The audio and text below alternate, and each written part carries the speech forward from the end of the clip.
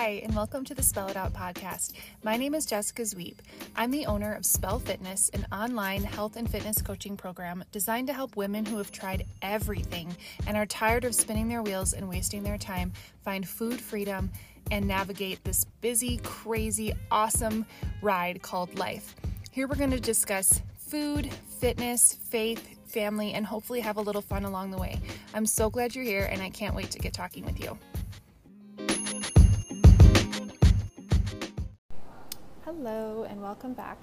Today I wanted to talk about something, and I apologize in advance. I am probably the worst podcaster, recorder, everything because I don't keep notes and I don't go back and re-listen to every episode to keep track of what I've talked about. I just kind of talk about things as they come up in conversations with clients. And so today I wanted to talk about the scale and how it can be such a misinterpretation as far as a data source for progress. So a lot of clients come to me with the intention and the goal of weight loss, and that is a good and fair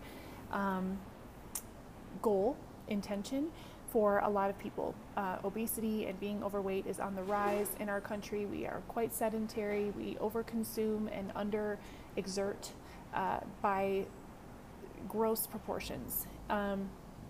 However, when you start a weight loss program, a lot of times we really try to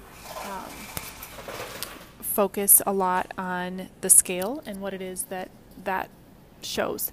If you are participating in a program that includes adequate nutrition, you're not starving yourself, you're eating a well-balanced diet, you're including plenty of protein, produce, all of that, and you are resistance training, the scale may not move for a while. And I know a lot of you are like, but I have 20, 30 pounds to lose, and that's fair.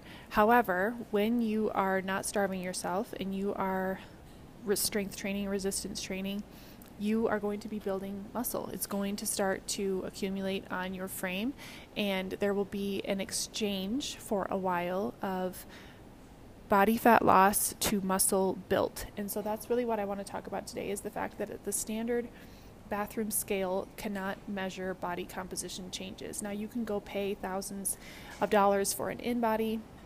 There are some body composition scales on the market that I have an in-body for my house. I'm not sure exactly how accurate it is, but it's kind of just a fun tool to track progress differently as well. I try to hop on there, once a week, once every other week, just to see trends overall.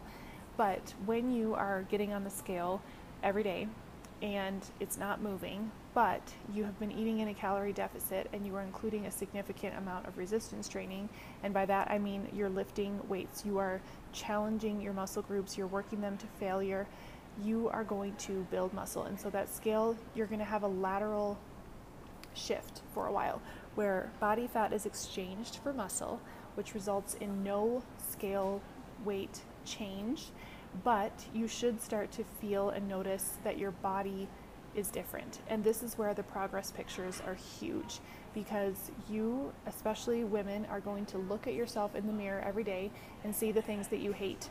You're going to see the cellulite on your legs, you're going to see your belly roll, you're going to see this, the things that you don't like about your arms or whatever. And you're not going to be able to see the changes day to day. So that's why I really encourage you to take the pictures. I know they're miserable, but if you can take a picture and look at yourself side by side, with 6 months, 6 weeks, a year in between them, you're going to be able to recognize that, yeah, I may have only lost 2 or 3 pounds on the scale, but my body looks and feels completely different than it did when I started. And that's really the goal. Replacing that body fat with lean muscle mass not only is better for overall bone health, strength, quality of life, but it also creates that leaner, tighter, more toned aesthetic that I think a lot of us are after. And I apologize for the background noise. I am in the hospital waiting room. I picked this table right next to the ice machine, but yay for hydration. But I'm sorry for if you hear that in the background. Hopefully the audio is okay, otherwise making do where I can. So keeping in mind that weight loss should not and is not the only goal, especially for those of you who are part of Spell Fitness. If you are just hopping on the scale every day and beating yourself up about it, I want you to have one of your kids or your husband take that scale and hide it, and then take pictures and look at the pictures side by side. Because again, we can gain 4 or 5 pounds in scale weight, but drop 4 pant sizes because we have increased our muscle mass. We are tighter and leaner, but our gravitational pull has not decreased at all. So building strength and muscle is always important to overall health. It helps to promote strong bones. You're going to be able to just be more functional in your everyday life. Muscle is a dense tissue. It's metabolically active. You're going to be more metabolically efficient, meaning that your body uses food, calories, more efficiently than if you have a higher body fat percentage. Having less body fat, obviously, hopefully all of you just realize that it's better for overall health. You have a lower chance for lifestyle-related diseases, injury, recovery is easier, stamina is easier, mood is easier, overall pain is lower in people who are active with a higher percentage of lean body mass than those who are not. So that's all that I have for this little Tuesday tidbit. So if you are someone who is really getting wrapped up in what the scale says, I want to encourage you to keep in mind that it is literally only measuring your body's gravitational pull.